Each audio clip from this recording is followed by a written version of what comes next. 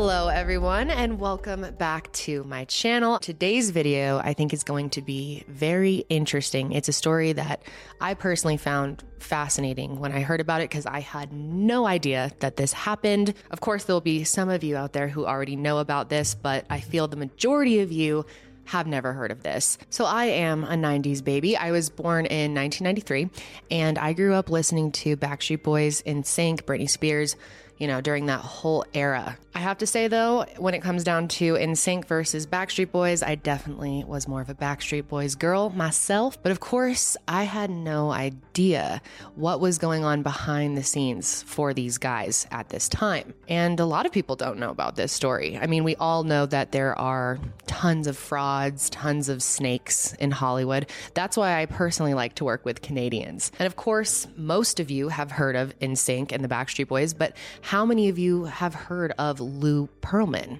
who tried to make himself the sixth member of both groups? This is truly a wild story, and it has so many moving parts. And I think based on how instrumental these boy bands were for so many of us, it makes the story that much more interesting. So let's just start with Lou Pearlman. Louis J. Pearlman was born on June 19th, 1954 in the Flushing neighborhood of Queens, New York, and was raised as an only child by his parents Hy and Renee. He grew up in the Mitchell Gardens apartment complex, and Lou and his family lived on the third floor in a one-bedroom unit where his parents would actually sleep on a pull-out couch and would give Lou the one bedroom in this apartment. Growing up, Lou would spend hours on the floor of his bedroom drawing and playing with board games with his best friend Alan Gross. Alan lived one floor above the Pearlmans, so he and Lou were able to spend a lot of time together. And for Lou's sake, it was pretty lucky that Alan lived so close because he didn't really fit in all that well. He just didn't really click with people easily. He didn't make friends easily, and he wasn't really into things that most kids his age were.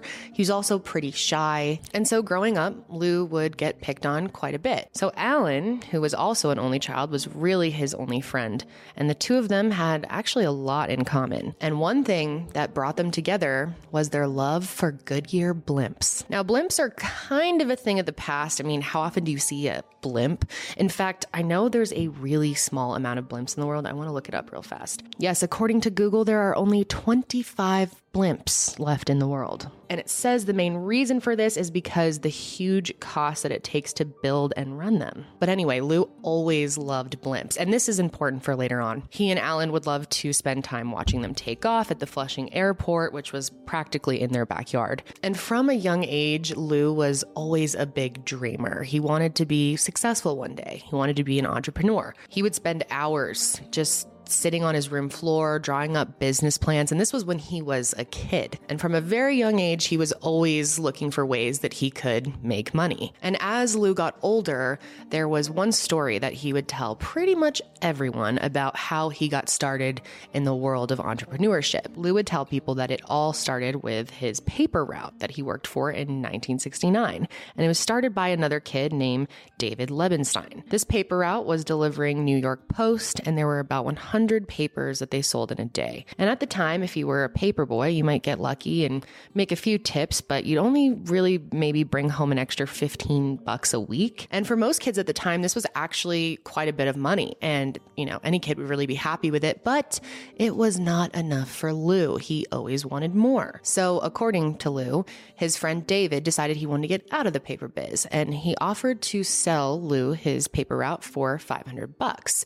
And this was an opportunity he could not pass up. And being the entrepreneur that he was at such a young age, he decided to not only buy David's paper route, but a whole bunch of paper routes. And of course, he needs more guys to help deliver all these papers, so he hires a whole new team to do all these different paper routes, which sounds pretty complicated for a young kid, right?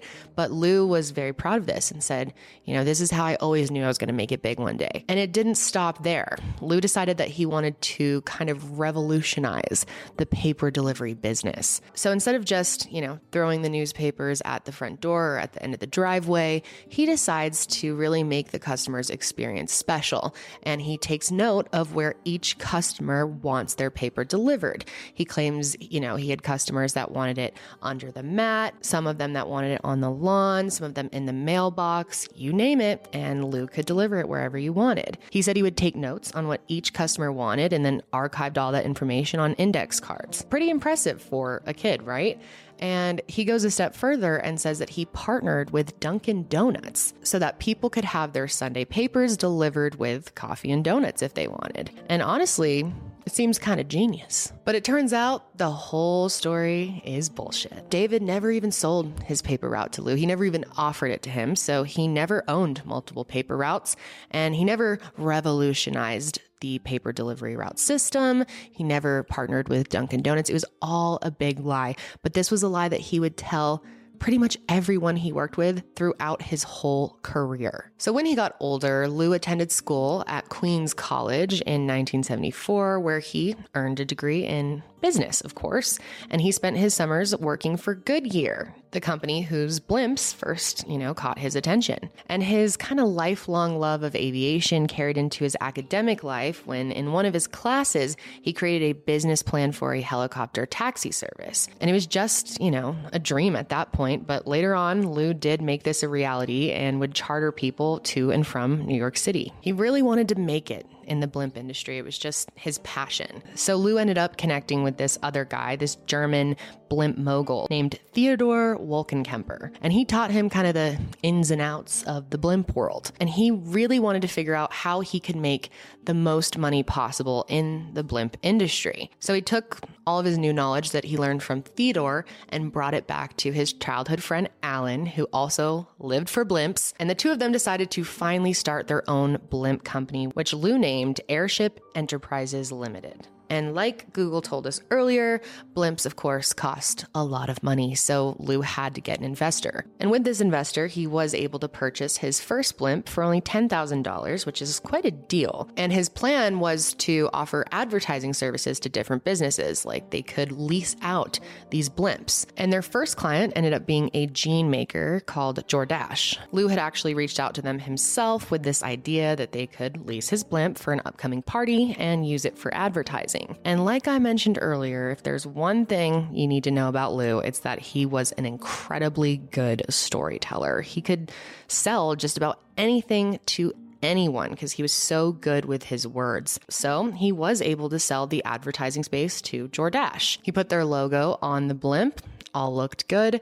However, the problem was he really oversold this to them. It turns out that the blimp itself was not in good condition. And this was something that he not only kept from his first client, but also from his long-term friend and business partner, Alan. This blimp was actually 15 or 16 years past new, and when it was all set and ready to take flight in New York, it was obvious that this thing was going downhill, literally. Unfortunately for Jordache and for Lou and Alan, the blimp went down before it even made an appearance. But it is now suspected that this entire thing was part of Lou's plan all along, that he knew it was going to crash. And this led to a lawsuit against Lou because it seemed that this whole plan was designed so that Lou could collect $3 million that he insured the blimp for in the first place. And after years of battling in court, Lou ended up being granted $2.5 million for the blimp. His friend Alan was pretty pissed off and suspected that this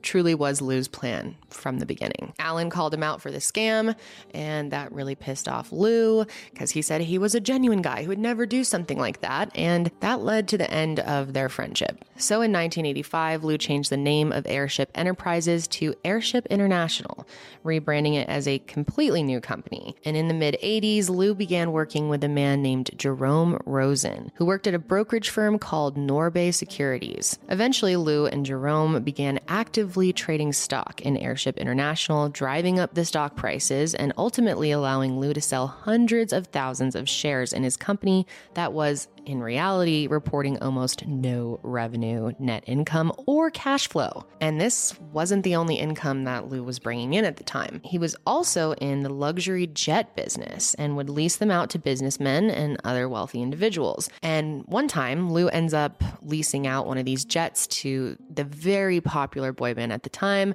New Kids on the Block. And this really inspired Lou and was a turning point for him because he was just amazed that these kids essentially could charter a private jet. And he figured there must be a lot of money in the boy band business.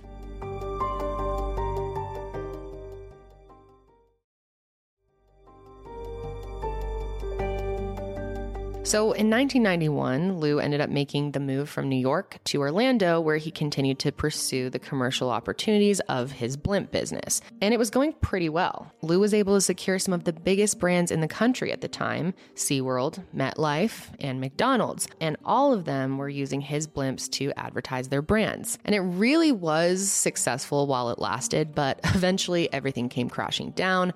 Literally crashing down. The whole business ended up tanking after several more blimps crashed, and it completely put him out of business. But this was really just a starting point for Lou. He wasn't worried about his future at all. He knew he was going to find a way to make it big. And it was around this time in his life that he sort of had an epiphany. He thought back to meeting New Kids on the Block and thinking about how successful they were, and realized, maybe I'm in the wrong business. So of course, Lou decides that he wants to make his own boy band and cash in on this whole boy band world, which is really blowing up at this time. So he wants to create something that essentially mimics what New Kids on the Block was doing. He even decided to hire their manager, a guy named Johnny Wright. And he started a whole new company. It was called Transcontinental Records, which would be one of a few businesses under the Transcontinental parent company. He started off with a $3 million talent search, and this is how he found 5 boys who would end up becoming the Backstreet Boys. One of them, AJ McLean, said that he learned about this opportunity in a classified paper called The Blue Sheets. He saw the auditions being held by Lou and thought, why not? And he got the gig right away. Then Lou found and signed Howie Dorough and Nick Carter not too long after. Kevin Richardson was working at Disney when Lou's limo driver recruited him into the band. And their final member, Brian Luttrell, actually came in because he was related to Kevin and had the same musical talents. So when all 5 of them came together and sang for the first time, everyone in the room was just amazed. They sounded so good. They harmonized really well and just seemed to click with each other. And that's when they knew they had something big. And the Backstreet Boys were born.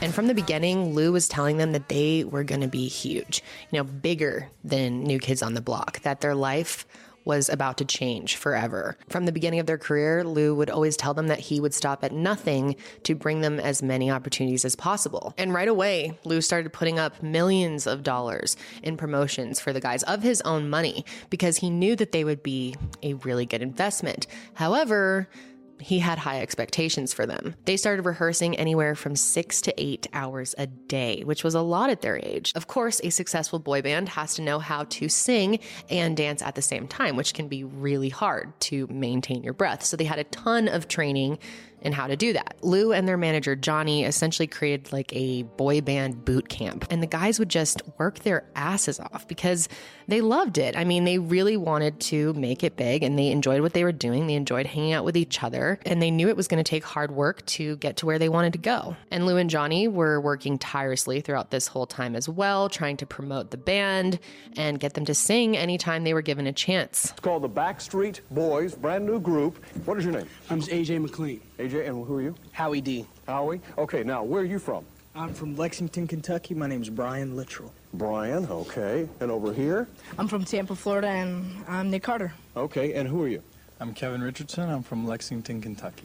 The new heartthrobs, huh? What do the girls have to say about this? Well, I guess back before they made it big, the Backstreet Boys would even go door to door at every radio station to do interviews and sing a cappella. They would just show up. They were all really putting in as much effort as they could. They were all super driven and passionate about what they were doing, and the momentum was there. How old are you anyway? I'm 16. And how old are you? 19.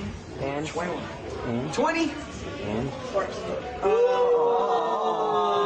Backstreet Boys, as you guys know, was wildly successful, but they were successful from the start. I mean, they started building up a fan base really quick and people would go nuts for them. And throughout this time, Lou was just promising them the world and it was starting to come true. I mean, once they were seeing the fans, they saw the success, but they weren't seeing the money yet. They were just under the impression that eventually they'll make it big enough that they will get some big check. Throughout this time, Lou was really impressing them with the lifestyle that they could have too, taking them out on boats, taking them out to fancy dinners, showing them his fancy house that he had, and all of his nice toys and cars. And it really made the guys want to work harder because they wanted a piece of that. So initially, everything was going really well. The guys felt like they were really on the fast track to fame and all of their hard work was going to pay off. But Lou was already working on another boy band, which kind of felt like a slap in the face to them. Like, why start something else when we've barely got going here? And of course, it was because one was just not enough for Lou. He saw the potential with Backstreet Boys and he wanted to create something else. So in 1995, he started another talent search for the next big boy band. It started with Chris Kilpatrick, who Lou saw performing at Universal Studios in Florida. Lou told Chris that he wanted to start another band similar to the Backstreet Boys and that he could be a part of it if he helped him find the other talent. And he did. Chris ended up finding Lou the big one, Justin Timberlake, who was working in the Mickey Mouse Clubhouse at that time.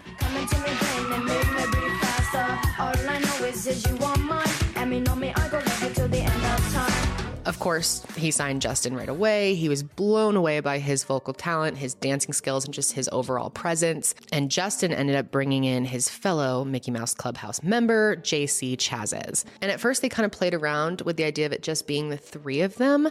However, eventually they found Joey Fatone. And he already knew both Chris and JC, and they were, friendly with each other. So they knew that he would be the perfect addition to the band. But boy bands traditionally always have 3 members or 5 members, never 4. So they had to find someone else. And that's when they found Jason Galasso. And so NSYNC was born. And I actually didn't know this, but their name actually comes from the last letter of each of their names.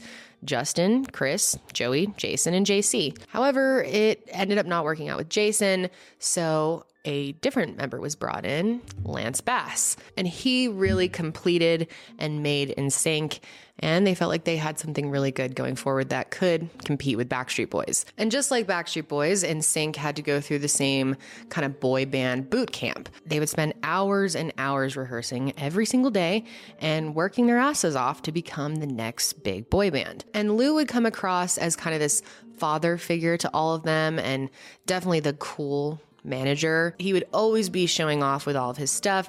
Like I said, taking them out on boats, taking them to dinners.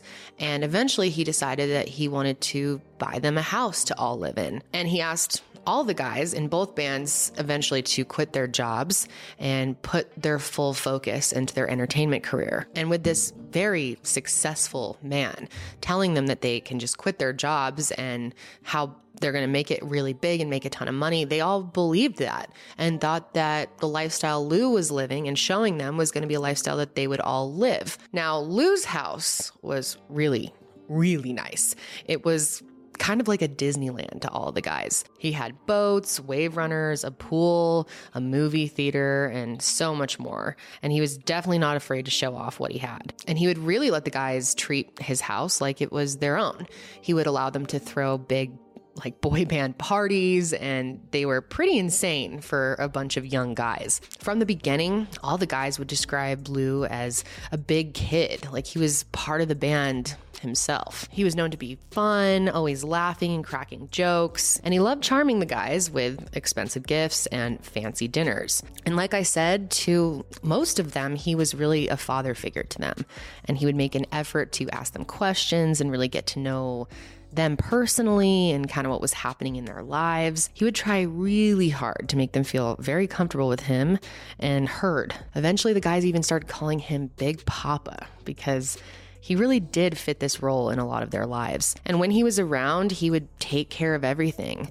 The guys felt like they really never had to worry about anything, and they fully trusted Lou. And of course, he was spending a lot of time trying to get to know them personally and get close to them, but he was also working insanely hard to build up their professional careers. So the Backstreet Boys' first official US album was released in 1996, and their fan base went crazy. This was definitely the start of their, nationwide nationwide celebrity status. And around this time, MTV started TRL, Total Request Live, and this only catapulted the guys even further in their careers. The Backstreet Boys started selling out shows and making the top charts faster than anyone else, which of course made Lou a very happy man. He was just thrilled that, this band that he created, his whole idea, was really taking off. It was working. And not only did he have one band that was probably going to be really successful, he had two.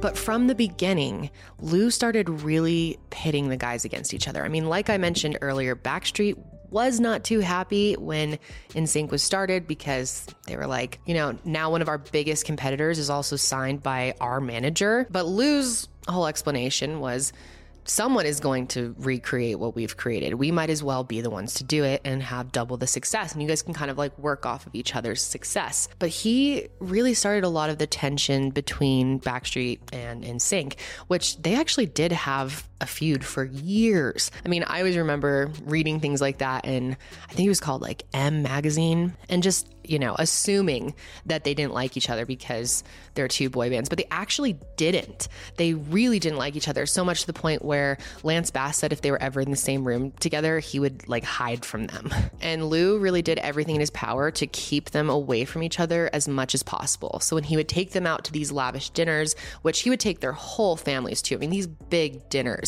and they would always go to these exclusive fancy restaurants that normally you can't even get into, but Lou always had the hookup. But he would never take NSYNC and Backstreet out together.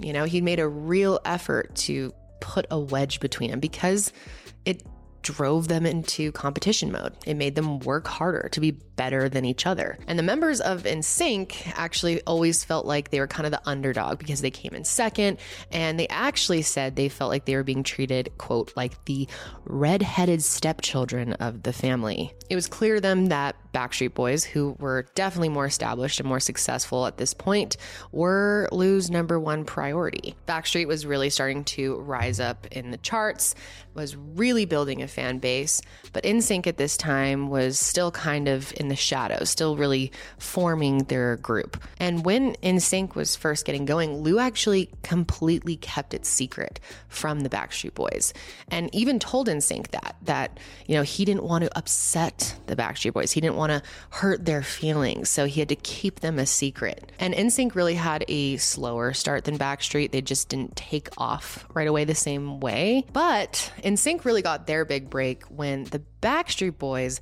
turned down an opportunity and they took it, which I had never known about this, but it's very interesting. The Backstreet Boys had an opportunity to perform on a Disney show, and they were just kind of run ragged during this time, and they were just too tired. So they turned down the opportunity. And Lou, of course, was like, well, I've got someone to fill the slot. And NSYNC took it, and this was a huge break for them. They basically blew up like overnight because so many people had tuned in to see the Backstreet Boys and saw this other band who was kind of a different flavor of Backstreet Boys, and people were into it. And they went from selling a few thousand records a week, which was, impressive for them, but they went to selling almost 60,000 a week overnight. And the Disney Channel aired that performance almost every day for a week, which only grew their audience bigger and bigger. And of course, the Backstreet Boys were pissed and really regretting not doing that Disney show. They instantly saw each other as competition. This is when Backstreet actually first found out about NSYNC and that Lou was the one who put them together, which definitely felt like a slap in the face. And this was really Lou's plan all along. Create the competition. This was only going to drive them to work harder, be better, and it worked because NSYNC was always talking shit about the Backstreet Boys. Backstreet Boys were always talking shit about NSYNC, and they felt threatened by each other, which definitely made them work harder for that top spot. Who was going to be the best boy band? It's all about that they're five guys and we're five guys and we're from Orlando, and it's really, hard to get out of their shadow because they were first and they were pioneers, but they're off being successful as the Backstreet Boys and we're off being successful as NSYNC. It's flattering on the same turn as it is you know, it's like, well, why can't somebody just do their own thing? It's more frustrating on the creative side, like who you choose to write music with, who you choose to work with and produce your records, who you choose to direct your videos. I mean, it's like, find your own identity. And not only were the bands pitted against one another, but fans were too. It definitely became like a Backstreet Boys versus NSYNC thing. Like, whose side are you on? Which one do you like better? When I was younger, I kind of remember feeling like you can't really like both of them. You really have to pick one that you like better. And I was always on Team Backstreet. But this really stirred up the drama. I mean, the public ate this shit up. And I'm sure you're probably wondering, where is the scam here? Where is the fraud? I mean, this seems to be going pretty well for them, other than the fact they have a competitor and they're kind of pitted against each other, but whatever. I mean, it's kind of good for business, right? So why are we talking about Lou Pearlman? Well, at this point, even though both bands are seeing success, none of them had been paid a dime. Even though the bands were starting to make millions of dollars in record sales and ticket sales and merch sales, the boys were actually only being given $35 per day for their, just like daily expenses, food and whatever. But a lot of the times Lou was taking them out anyway. And so to them, this felt like a pretty good deal. They felt like it was a lot of money, especially because they had no idea how much they were actually making. They thought that this was just a bonus, that the real money would be coming in soon. And both bands were extremely successful. They were both selling out venues and working every single day of the week. So they knew they had to be making a lot of money. So finally, Lou tells them that they are going to get their big checks, and he takes them all out to dinner for the occasion.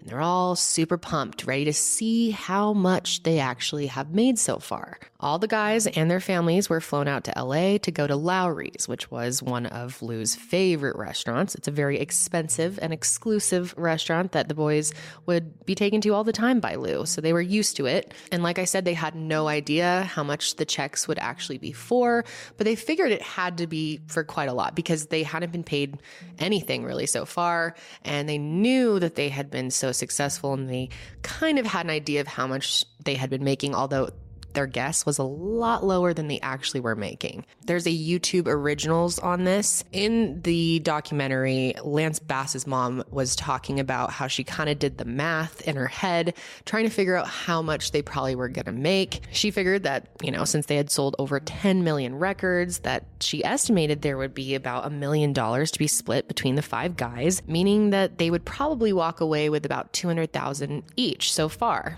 And this just blew her away. I mean, her young son is going to be making this much money. This is a big deal. So they're all at dinner, and Lou passes out their checks, and they all open them, and suddenly it goes silent. And some of the guys look like they're going to straight up just throw up. It turns out that Lou had only given them $10,000 each. After all that time, working their asses off, selling out multiple venues, they each made 10 grand. And Lance Bass said it was right at that moment that he realized something's wrong with Lou. He's been lying to us. This does not add up. There is no way we should have only made $10,000 after all the money that we are making this man. And that's when they started to realize that their contracts were an absolute mess. And it turns out that none of the guys really looked at their contracts much. They just signed them because they trusted Lou so much, and they were working so hard at the time, just spending so many hours practicing choreography, trying to write new songs, or working with the people who were writing their songs, really. And they just said they didn't have time to look over their contracts. And this was a big mistake. Getting only $10,000 each just made no sense. I mean, $50,000 each for each band wasn't adding up. Where was this money going? Who was being paid? And why weren't the actual members of the band seeing the real money here? I mean, they're the talent. They're the ones working so hard. And it all seemed to be going back to Lou. So they brought their contracts to JC's uncle, who was a lawyer. And when he looked at it, he was pretty shocked. It turns out that, like I said earlier, Lou actually made himself the 6th member of both bands. He was the official 6th member of NSYNC. Which meant what?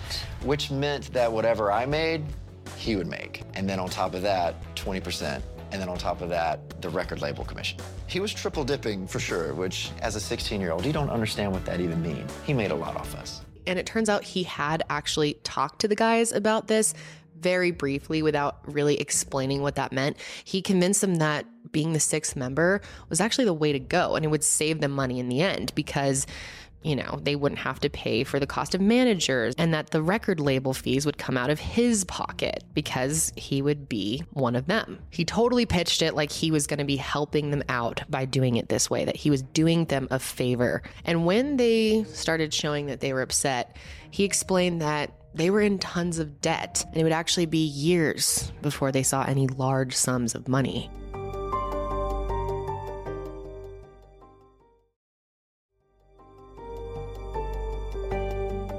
But this made no sense. I mean, why would they be in debt? They were bringing in millions of dollars. So what could this debt be from? Turns out the entire time that the boys were working 24/7, Lou was using their money behind their backs to put up all the costs of the band. Of course, the money has to come from somewhere, but the issue is that the boys were never told that it was coming out of their pockets.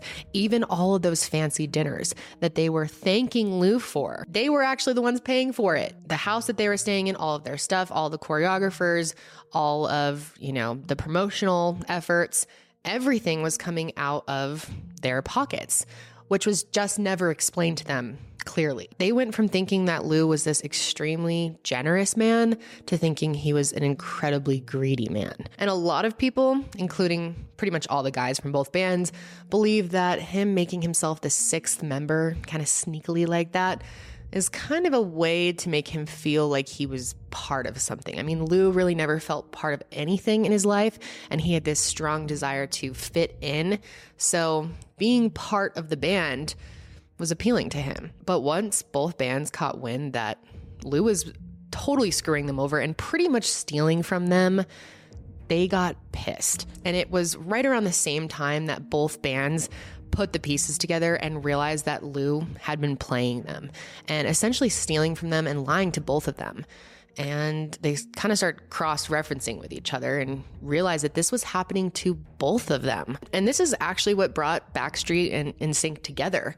They had to figure out a way to get out of this or get Lou to change his terms. And as soon as both of them started pushing back, you know, friendly Papa Lou turned into this cold, mean, and kind of distant, scary guy to them. All the attention and kind of love that he had been giving all of them just went away. He no longer cared about them or what they wanted, so they all decided to hire lawyers and find a way out. And NSYNC's lawyer actually found a tiny loophole, which ended up being a huge saving grace for them. In their contracts, it stated that Lou would need to find them an American record label within a certain amount of time of them starting.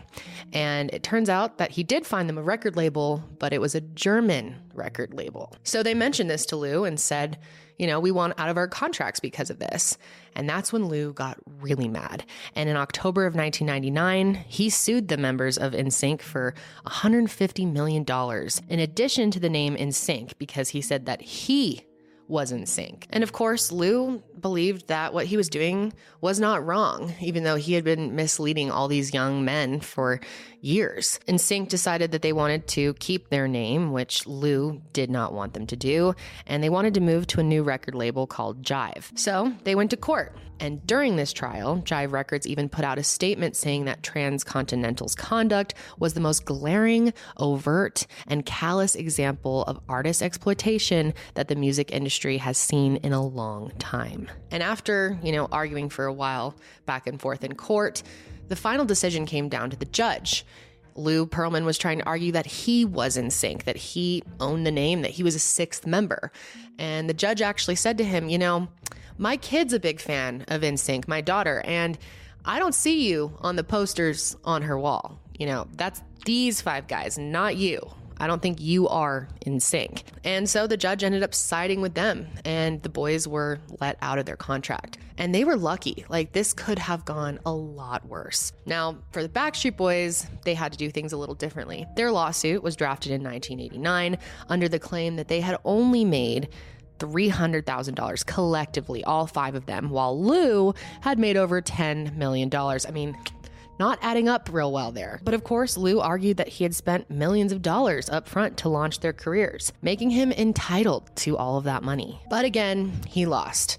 Everyone could see right through what Lou was doing, and he ended up losing both bands. And this ended up being a huge loss for Lou because, as we all know, NSYNC and Backstreet Boys ended up going on to be way more successful than they were in 1998. So he decided that he wanted to try again, find another group of guys that could be just as successful as they were. By 2000, he was already starting a handful of other bands, including a band called Take 5, C Note, and one called Innocence, which I'm sure a lot of you haven't heard of those bands. They were much smaller than NSYNC and Backstreet Boys, of course. But by the time he really got them going, the hype around boy bands was kind of starting to settle. So Lou needed to figure out how to stay relevant during these changing times. And with the rise of reality television, he was able to do just that. Lou was actually the one who started the show Making the Band, which I loved back then. Lou Pearlman, the mastermind behind such bands as LFO, NSYNC, and the Backstreet Boys,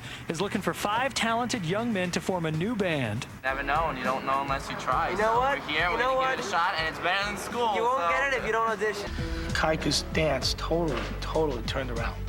In just 2 days, he went from not knowing a step to learning something, which is very interesting. Trevor, definitely his dancing just exploded today. And he just came out of his cocoon, so that was very nice. And people, in the industry especially, were aware that Lou had been wrapped up in these major lawsuits with NSYNC and Backstreet Boys, and that he had lost both of them. But sadly, he really didn't lose that much, other than all the money. But he still held an insane amount of power and respect in the industry.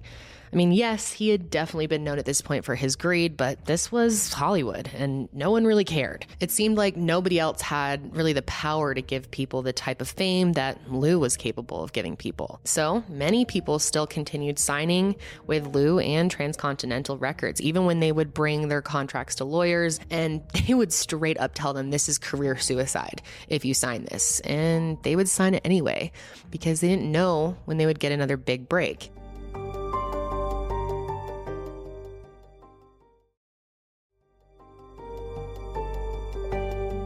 And there's one other huge element to this story that really makes all of this so much worse. Lou was definitely inappropriate and creepy with these guys. People around him just started noticing that he was spending an unhealthy amount of time and attention on these young men. Mike Cronin, who had worked for Transcontinental Records, basically had to pull each one of them aside and let them know about the rumors surrounding Lou's interest in boys. It wasn't anything super explicit that we know of, unless people haven't come forward, but it was really just Lou's creepy and inappropriate behavior that seemed to just be getting worse. Even back when he was working with NSYNC and Backstreet Boys and, going forward with all his new bands, one of the things he would always do is obsess over the guy's physique. And he would constantly ask them to take their shirts off, and he would have them pose for him and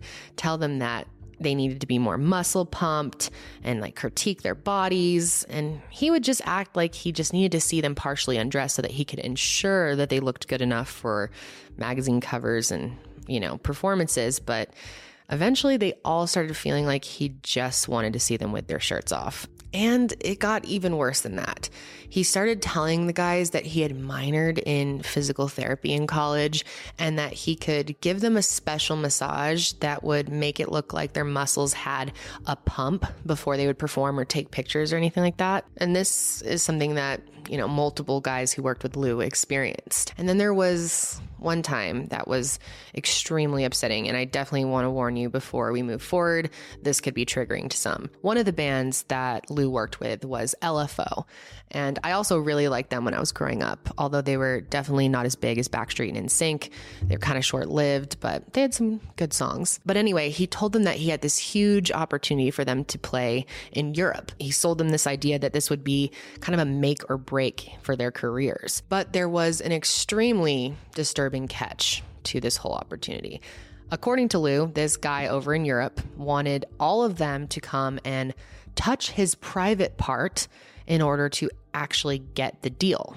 And to Lou, this was fine. He thought it was worth it. He tried to convince the guys that this is, for your careers. And Lou actually had the nerve to tell the guys of LFO that he was worried they were going to blow the deal. So he told them that they could practice on him. I know, disgusting. It's not even clear whether this person in Europe actually was requesting these things or if Lou just made it up to get the guys to touch him, which they didn't, as far as I know. Again, there aren't any direct allegations from any of them as far as sexual assault. I mean, we all know that it is common for victims to stay quiet out of fear. So who knows what kinds of things happened. Most of the guys from NSYNC and Backstreet Boys have all, stated that nothing like that had ever happened to them. And like I said, there's no other statements from anyone else that I know of or could find, but it's really hard with Hollywood. There's so many men out there that you just don't know what they will make people do in order to get opportunities. And to make all of it even more creepy, Lou had a fucking tanning bed in his house that he would have the members of the boy bands and the girl bands use.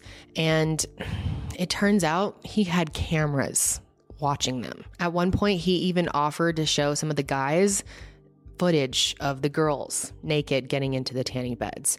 And Aaron Carter, he was in the YouTube originals, which interestingly enough, he really defends Lou like a lot, and gets emotional about people making accusations about him. But anyway, he talks about how he and his mom used the tanning bed, but he claims that his mom checked for cameras and that he thinks it's all a lie. But in fact, there were cameras like all over his house, and he was watching all the members of all his different bands. Remember how I said he would try to make everyone feel like his house was their house and they could feel comfortable there? Well, I think there were reasons behind doing that. And what's so creepy about all this is his control panel for all of these cameras was actually in his room. So he was the only person who could access all this footage or watch them live. So by 2003, Lou had expanded Transcontinental Records beyond the music industry. One of his businesses he bought was called Options Talent Agency. But when he purchased it, it was already under investigation for fraud in the state of Florida, which is fitting for Lou, of course. Options Talent was actually posing as a modeling agency, but in reality, they were deceiving thousands of people. What they would do is hire people to go up to strangers in public, mostly at shopping malls, and they would tell them that they'd set them up with a photographer because they're so good looking and take a ton of photos, and they would be submitted to their agency and maybe they'd be able to make it big as a model. But it turns out these photographers would actually charge people insane amounts of money, and then they normally would just never hear back from them. So Jacqueline Dowd, who was the Assistant Attorney General and Bureau Chief of the Economic Crimes Unit in Florida, was put on the case to investigate. And at the time that Jacqueline was on the case, she learned about Lou's close connection to Charlie Christ, Florida's Attorney General. Now, Charlie is definitely a shady character. And of course, Lou was a financial supporter of his campaign. And so not surprisingly, Charlie was not interested in pursuing an investigation against someone who had helped keep him in office. Quite convenient. But Jacqueline continued her investigation, and she was even invited to the Options Talent office for a tour. Eventually, she was dismissed from the case, of course, because it had become clear to her that Lou had purchased his way out of the investigation and used his connection to Charlie Christ to do just that. And it turns out Options Talent was not the only other shady business venture that Lou was involved in. In fact, this was just a small piece of a much larger con. Over the years, Lou had found dozens of ways to bring himself more money. He was obsessed with making money. That's all his life became about. While still managing Transcontinental Records, Lou had other companies called Transcontinental Airlines and Transcontinental International. And for years, Lou had convinced hundreds of individuals, mostly elderly couples, to invest in his airline company. Turns out that through Transcontinental Airlines, Lou was selling stock options and retirement accounts and using his status as a music mogul to kind of gain trust with different investors. He actually called the investments that they made employee investment savings accounts. And he would really impress investors, telling them that he had his own airline company, his own film and music studio, talent and travel agencies, restaurants, and real estate, all connected to the transcontinental empire. And investors were actually told that they would have access to all of these things, including the boy bands themselves. And this is really wild. But one of the ways that he was able to convince people of his airline's legitimacy was by using these little small model airplanes and holding them at the tail and taking a picture of it at an angle that would make it look like they were actually in the sky, an actual full-size plane, when he didn't actually have these planes. It turns out he literally stole these model airplanes from his friend Alan, childhood friend Alan, who he had the blimp company with for a minute. And he actually brought the model over to LaGuardia Airport to take these photos, and he would try to impress investors with them. You can see in all these photos that the tail of the plane is just missing, and that's literally because his fingers were there holding them up. And looking back, all of the members of these different bands noticed that even though he had Transcontinental Airline, they had never flown on it. Doesn't really add up. So this was a complete fraud, and this went on for years. Money from investors for his airline company was coming in left and right. But eventually in 2006, the investors started catching on when they realized they were never seeing any money in return. Imagine that. Investors started calling him, trying to get answers, and eventually the phones for his company were just disconnected. So finally, in 2006, all the pieces of the puzzle started coming together. It became clear that none of these investments were real, that Transcontinental Airlines literally was not real, and shit really hit the fan when Lou was sued by his own lawyers for $16.5 million. And this is because he had gone behind their backs to collect money during the lawsuits he faced against the Backstreet Boys. And in this particular lawsuit, the judge had sided against Lou and ruled that he pay $16.5 million. But that money never came through. He allegedly set up a wire transfer from a bank in Munich where he claimed he had this sort of money, but of course, that was a lie too. In fact, the bank account that he said the money was coming from didn't even exist. That's right. Turns out Lou was actually borrowing money from banks all across the country and using money from bogus investments and money made off the bands to pay off the debts that he owed. And this cycle just repeated itself again and again. So eventually authorities caught wind of this and started looking into Lou themselves. And that's when they realized that Lou had actually swindled dozens of banks and investors out of $300 million. Nice. Approximately $200 million had come from investors, and the other $100 million had come from 11 separate banks. Lou had hired fake accountants, had created fake accounting firms to convince the banks that his profits were real. And he even signed some contracts using the name of a dead man. Lou was actually promising 6 to 10% in returns for those who invested in his made-up company. And in reality, he was really using the money that people invested to pay off his earlier investors. So it was essentially a Ponzi scheme. After authorities looked more into him, they found over 20 years of fraudulent activity. But unfortunately for them, before they were really able to make their move, Lou caught wind of what was happening. They ended up doing a search of his property and offices and realized that he had taken all his stuff and ran. So an international manhunt began, and the FBI started receiving tips from people all over the world. Sightings of Lou would come in, but quickly be ruled out, and they had a really hard time finding him. One journalist named Helen Huntley had taken a particular interest in the story and created a blog where she kept track of all things Lou Pearlman. And in 2007, one of her readers emailed her from Bali saying that he and his wife had actually spotted Lou while on their vacation. And investigators actually thought that it was Lou emailing them, trying to get them off his tail and kind of divert them. And they even responded saying, if you see Lou, let him know that he's not in trouble. We just want to talk to him, which was not true. They were trying to arrest him. And then on June 14th, 2007, FBI agents ended up in Bali to follow up on that lead. And before they started their search for Lou, they decided to get some breakfast. So they went to a local restaurant in Bali, and it turns out Lou just happened to be at the same restaurant having breakfast that morning as well. so it was very convenient for them. And what's so funny about all this is the guy who had been reporting to them that Lou was in Bali had been really frustrated that they weren't taking it seriously and that it was taking the FBI so long to get to Bali. So he actually took a picture of Lou at the restaurant that morning, and you can see FBI agents literally in the background of the photo. At this point, agents were able to arrest Lou, who didn't really put up a fight. So when he got back, Lou's sentencing took place in the largest courtroom called the ceremonial courtroom because more than 200 people showed up to witness what Lou was in for. And in the end, he would end up pleading guilty to 2 different conspiracies, one of which was related to investment fraud, conspiracy to commit mail fraud and wire fraud.